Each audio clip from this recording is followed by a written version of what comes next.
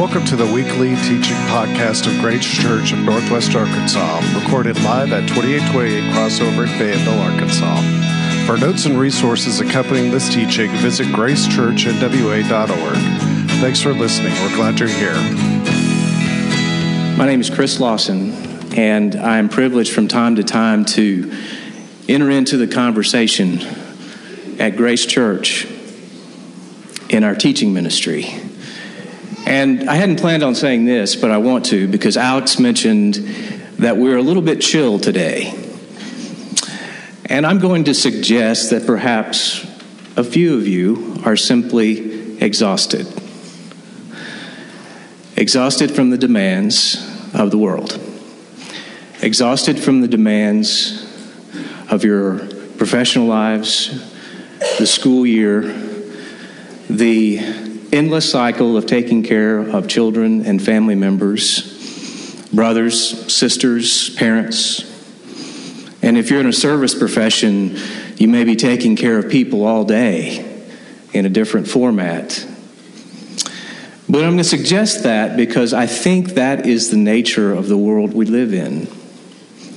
And interestingly enough, the Apostle Paul, in the letter to the Colossians, is speaking to a concern he has about certain voices in culture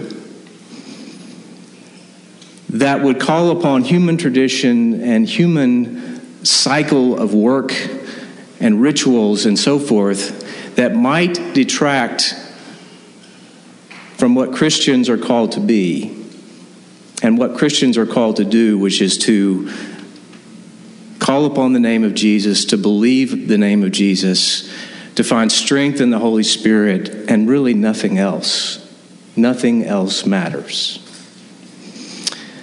So I'm going to just put that out there and say to you, I hope that our conversation today, if that's where you are, exhausted by the world, I hope you will find some encouragement in this letter to the Colossians. I do want to thank the teaching team and the elders at Grace who support a teaching team that allows many voices to enter into the conversation. There's a great word in the book, in this letter to the Colossians, a Greek word, symbibazo, which means unity and love, or knit together in love. And we're going to be talking about that today as we go through this letter. It means grasping the truth through intervening or intertwined voices and ideas that allow people to get on board with the truth. The teaching team is a microcosm of that truth in getting on board, in grasping the truth. I thank all of the members of that teaching team because they support this ministry. I will specifically mention those who got up at the crack of dawn on Wednesday to meet at 6:30. They were very helpful to me and very supportive of me. I'll start with Felly. This was a particularly disjointed week for me, where I found myself out of town a lot, going to different places and trying to meet different kinds of challenges, and coming home and really just kind of collapsing at the end of the week. So I relied upon her to help me with some of the research for this. So thank you, Felly. Alex Cornett was there. You know, Alex is somebody we could see just even a snapshot on a Sunday morning and say, what a talented person. But this is only the tip of the iceberg for Alex. It's a big tip, but it's only the tip of the iceberg. And what he does in the larger community, in small groups and large groups, through the Soderquist Center and so forth, his ministry is absolutely exciting. He does seem to have this deal where he seems to be running into things on his bike. And sometimes it's asphalt. So we need to pray for Alex to be safe so that he can continue to minister. And to his wife, the Teacher of the Year.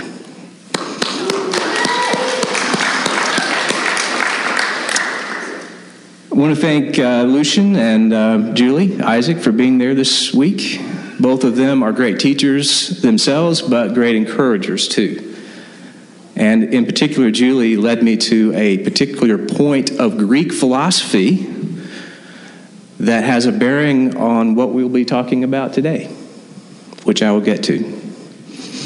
And then Randall Waldron for being there, who has in a very short period of time become a real hero to me, although he would never let me give him that title.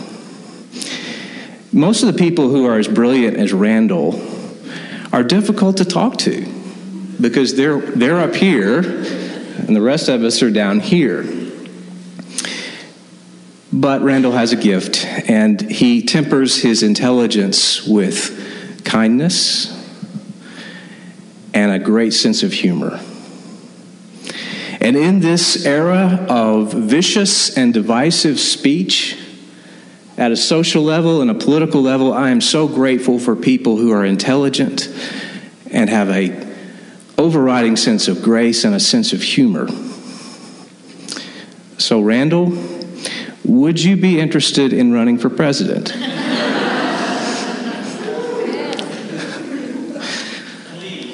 Please, it's not too late.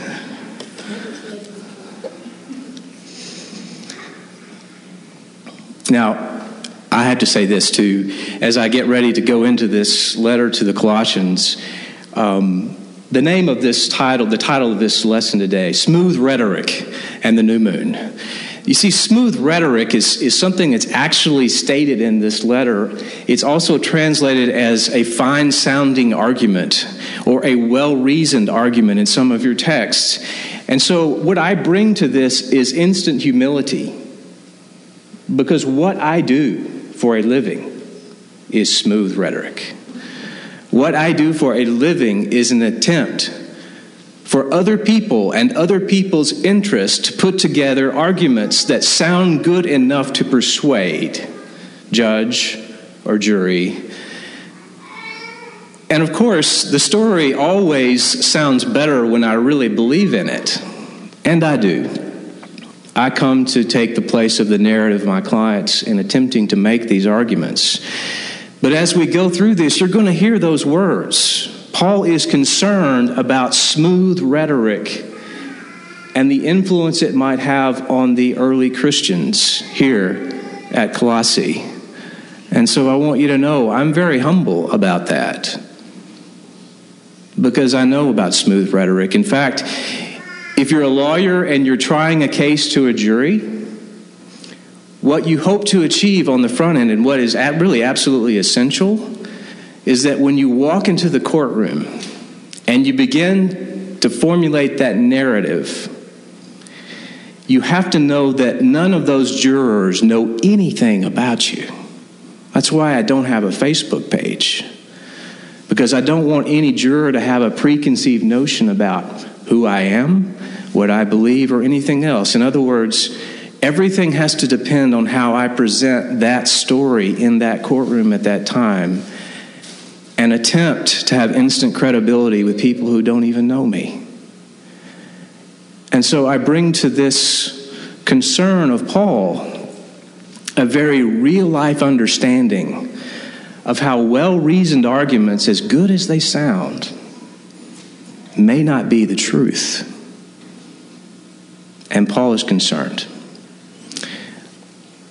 I want to start today with what I will call a call to Scripture, a call to teaching. Because I'm going to have the microphone for a few minutes, and that's all that means. I don't have the answers. I am supported by people on the teaching team. But what I would call the chemistry of truth when we talk about Scripture is that when people of a humble faith can take the Word of God and submit themselves to the Holy Spirit, and they may not be perfect in how they consider that Scripture, but there is a chemistry of truth that can happen with the Holy Spirit present, and only if the Holy Spirit is present. We witnessed last week, if you were here, a great sermon about Pentecost from A.J. Swoboda. And I'm going to read, before I start to talk about the Colossians, I'm going to read from that sermon that Peter delivered at Pentecost as he quoted the prophet Joel. In the last days, God says, I will pour out my Spirit on all people. Your sons and your daughters will prophesy. Your young men will see visions. Your old men will dream dreams. Even on my servants, both men and women, I will pour out my Spirit in those days, and they will prophesy. I will show wonders in the heaven above and signs on the earth below, blood and fire and billows of smoke. The sun will be turned to darkness and the moon to blood before the coming of the great and glorious day of the Lord. And everyone who calls on the name of the Lord will be saved. Let us pray. Father, we are your sons and daughters adopted into the family.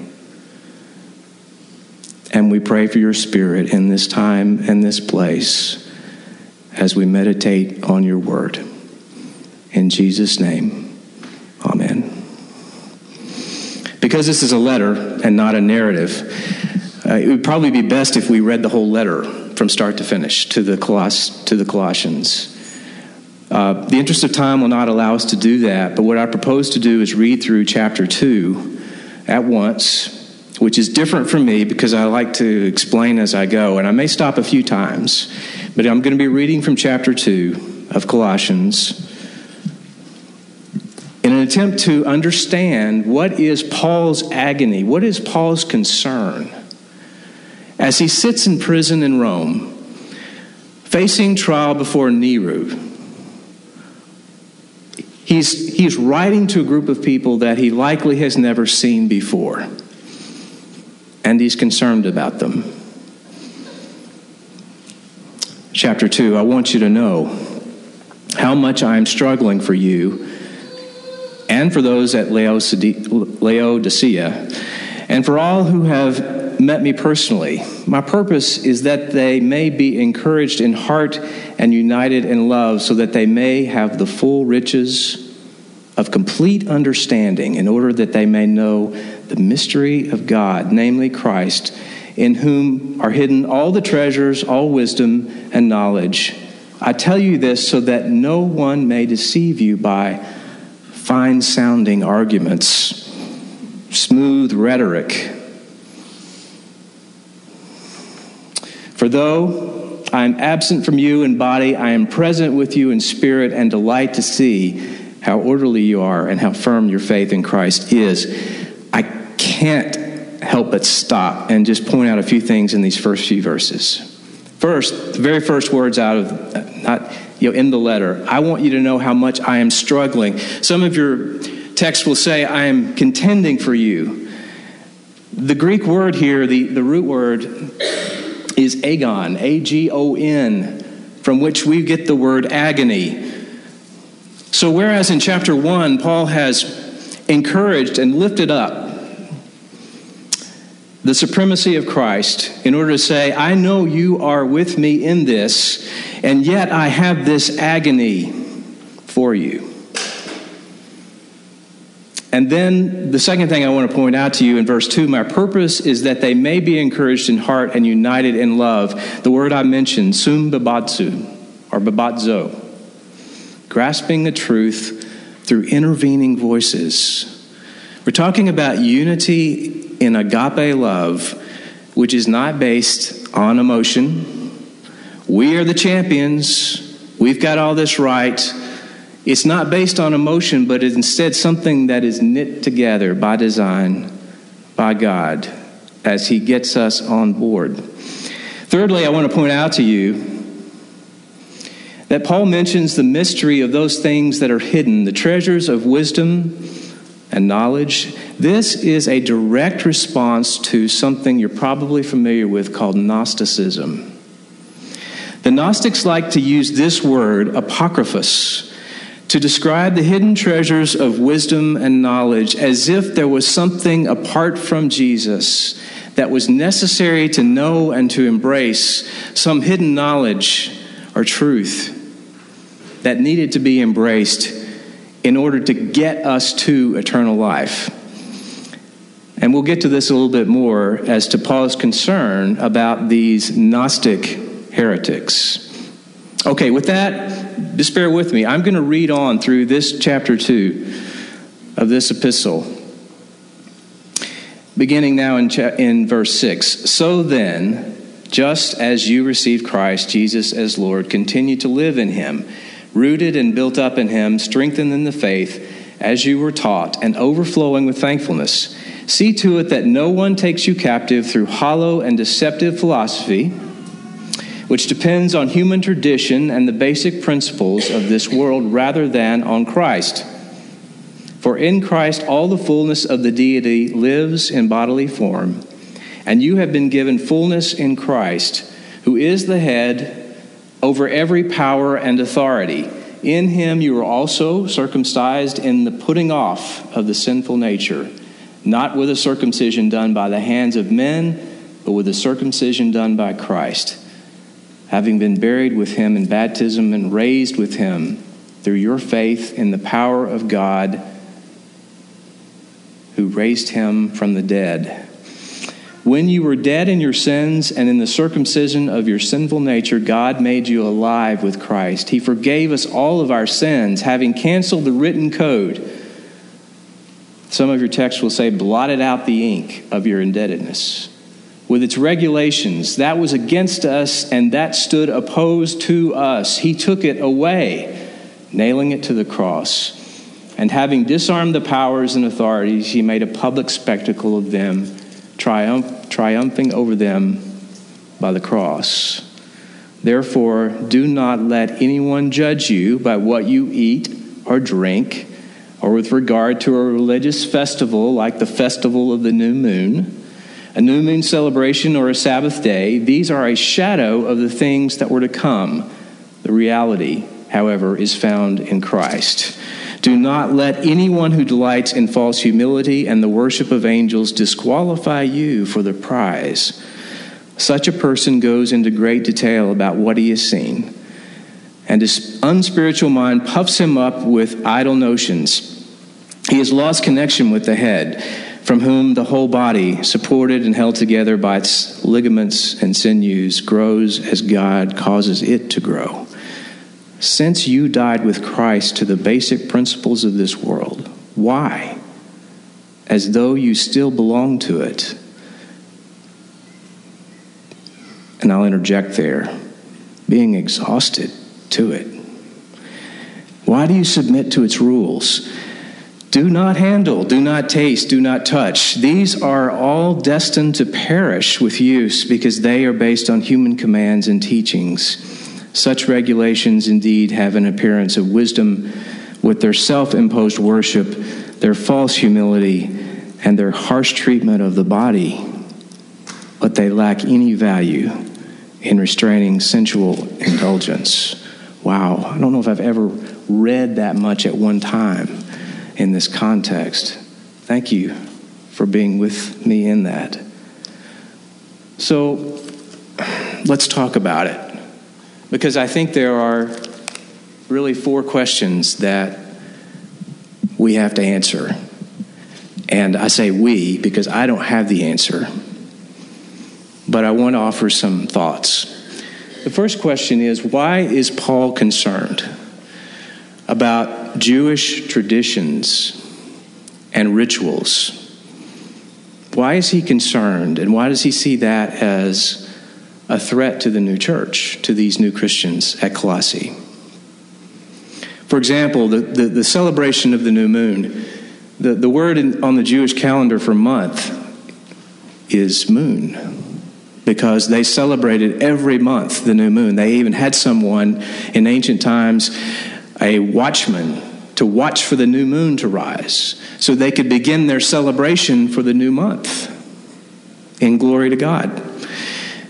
It was a huge celebration in many contexts. The Old Testament speaks of the ram's horn and the great celebration. So it was a big deal in their tradition. There are many others that even Paul is either mentioning here by name or he is referring to.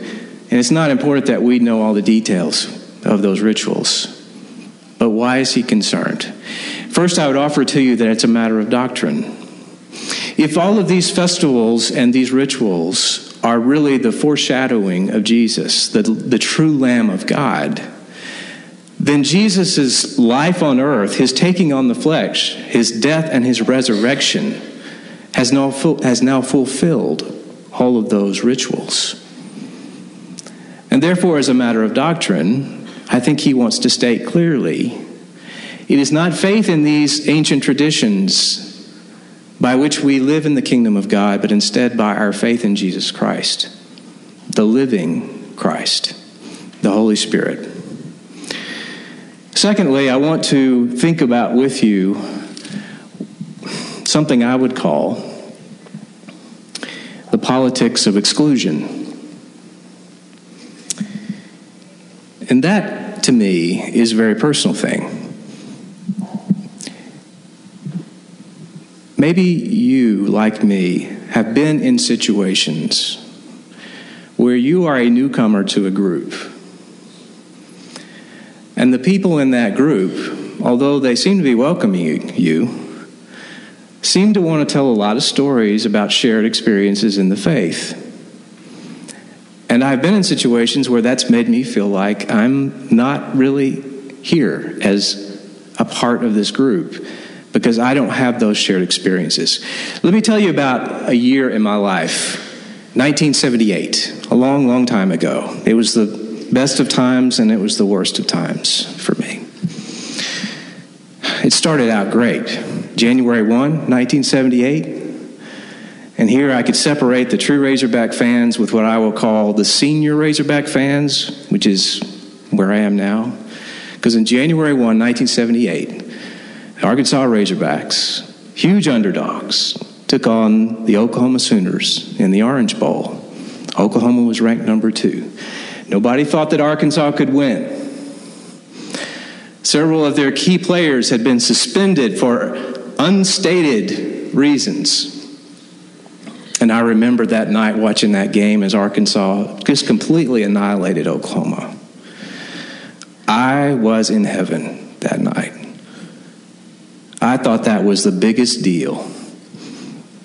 That the underdog, and I always love the underdog, and the Arkansas Razorbacks, who I always love, had overcome all this adversity to win this huge game and got all this attention. So in that respect, it was the best of times. But being 11 years old can be very awkward. And then turning 12 is still awkward. But that year, I had to go to school in 6th grade at a school that was a long way from my neighborhood. And up until that time, I had been able to walk to school every day. And I loved that. Loved that freedom. But in my hometown, for reasons related to population and demographics, the school district had decided to have a 6th grade in one school. And there was one pocket of the city, it was my neighborhood, which was going to be displaced and was going to be required to go to 6th grade on the other side of town in a totally different part of town. So for the first time, I was bused to school. And I hated it. I hated not having the freedom of being able to know when I leave and when I come home and what I do along the way is my thing.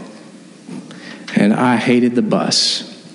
But what I hated even more is in that 6th grade school, it was right next to a neighborhood, a suburban neighborhood of children and families that had all grown up together, had many shared experiences together. And in fact, on June the 1st, 1978, Grease was released as a movie, John Travolta and Olivia Newton-John.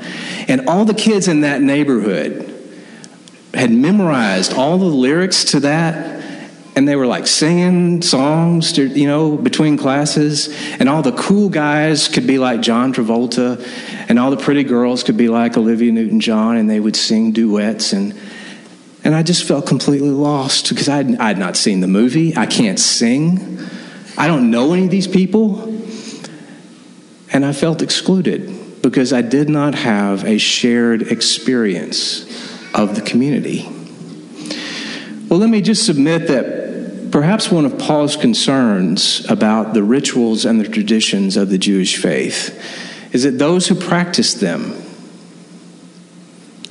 could have had a shared experience that was very important to their family and their tradition, but unintentionally or intentionally could have excluded people from the vibrant community of faith that was in the present day worshiping Jesus. Third, another thought on this.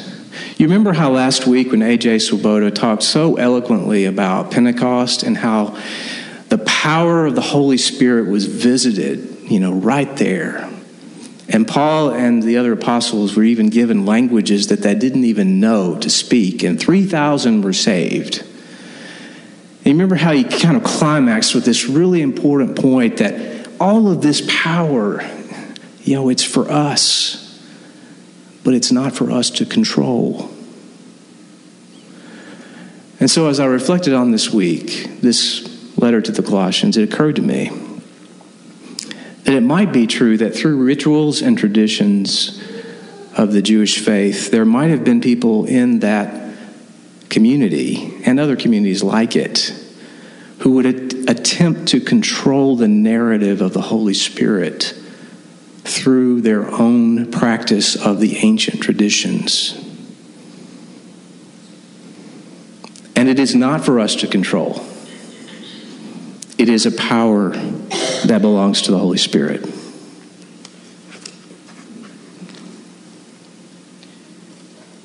There are a few other things that I wanted to mention to you. And one of these relates to the possible concern that Paul had with Greek philosophy on the early church. And for this, I give Julie Isaac credit for helping me to understand this better. And it relates to Gnosticism. The Greek philosophy, in particular, we're talking about Plato. And I'm not trying to be a philosopher here. I'm just telling you some things that I've read. There was a certain concept called dualism that was very prominent in Greek philosophy, which said that there is a material world, and then there is the higher form, sort of metaphysical world that we all aspire to be in. And so for the Gnostics, it would be everything about this life is bad. Everything in this world is bad. Everything about my body and this physical world is bad. And I just want to get to the next level.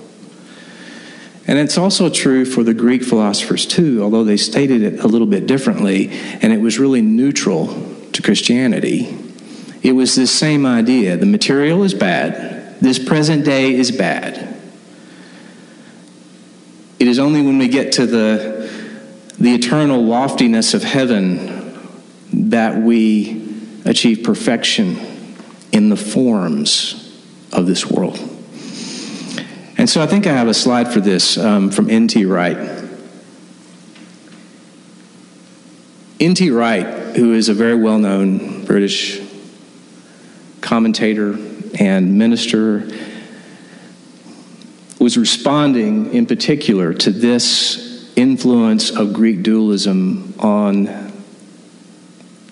Western Christianity. He says, the Western tradition, Catholic and Protestant, evangelical and liberal, charismatic and social gospel, that covers pretty much the whole gamut, has managed for many centuries to screen out the central message of the New Testament, which isn't that we are to escape the world and go to heaven, but rather that God's sovereign saving rule would come to birth on earth as it is in heaven. The kingdom of heaven is within you, Jesus said. And so perhaps Paul, and expresses his concerns about these well-sounding arguments, the smooth rhetoric, was saying, don't be deceived by the Greek culture or the Gnostics who would say the kingdom of heaven doesn't really have anything to do about the here and now. It's all about mystery and hidden knowledge elsewhere. And Paul wants to say, the kingdom of heaven is now. You see, the Gnostics had a certain fascination with the human imagination, as did Plato. Paul wants to say here, our fascination should be with the mind of God. Our motivation should be to achieve union with the Holy Spirit. And through this idea of sumbibazo, the unity of this fellowship, we would know the mystery of Jesus, because that is where all treasure, that is where all truth resides. So the next question, I think, is who are the people today? I mean, how does this relate to us? Who are the people with the well-sounding arguments? I'd like to say I'm off the hook. Maybe Kim Patron, who's also a lawyer, is off the hook. Maybe Randall, a great professor at JBU, is off the hook. But I'm going to say not so fast for any of us. Let me offer to you what I believe to be true is that we all tend to be most articulate about the ways and the traditions that are most comfortable to us. And I think it's also a feature of human nature that we all tend to gravitate to the people who are the most passionate about the things that are most important to them. Now, that can be a good thing. It's not always a bad thing. But I would offer to you that there is at least a good chance in my mind that Paul was concerned that we all become too concerned about where we have come from. And with that, not fully engaged in what power the Holy Spirit would bring. Another example I'll give you from my childhood, and I think this is the last one that I will give you. This was the great hymn book war of 1975. You see, I grew up in church, not just like coming to church, but my life revolved around the Baptist church. My mother held the lofty position of church secretary for 25 years at the First Baptist Church of El Dorado, which meant she knew everybody, she knew about every dollar, and she knew about everybody's problems. She knew it all. My daddy, who was a musician, taught piano privately, but he was a great organist and is a great organist. So he was a part of the worship every Sunday, and that meant Sunday morning, that meant Sunday night, that meant Wednesday night.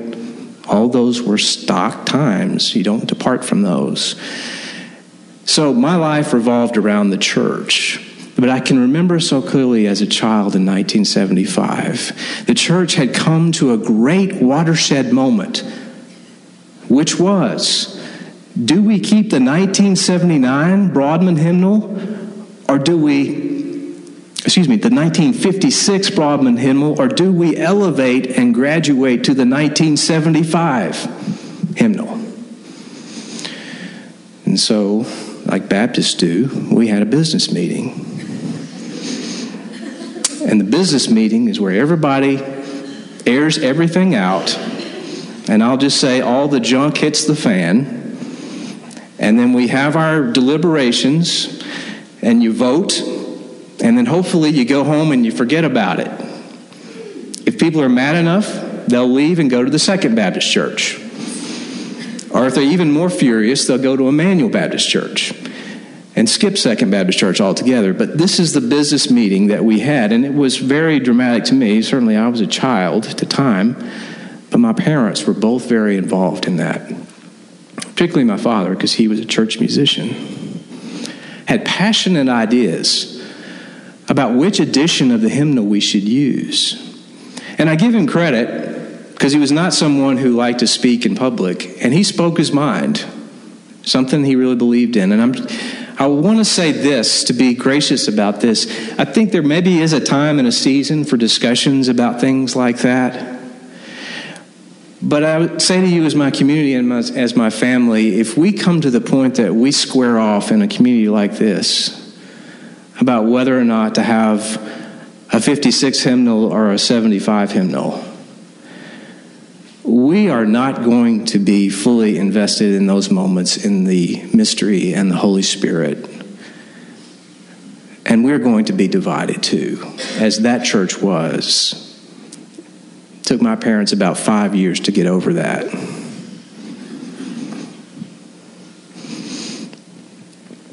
And so I'm going to leave you with some questions, some ultimate questions.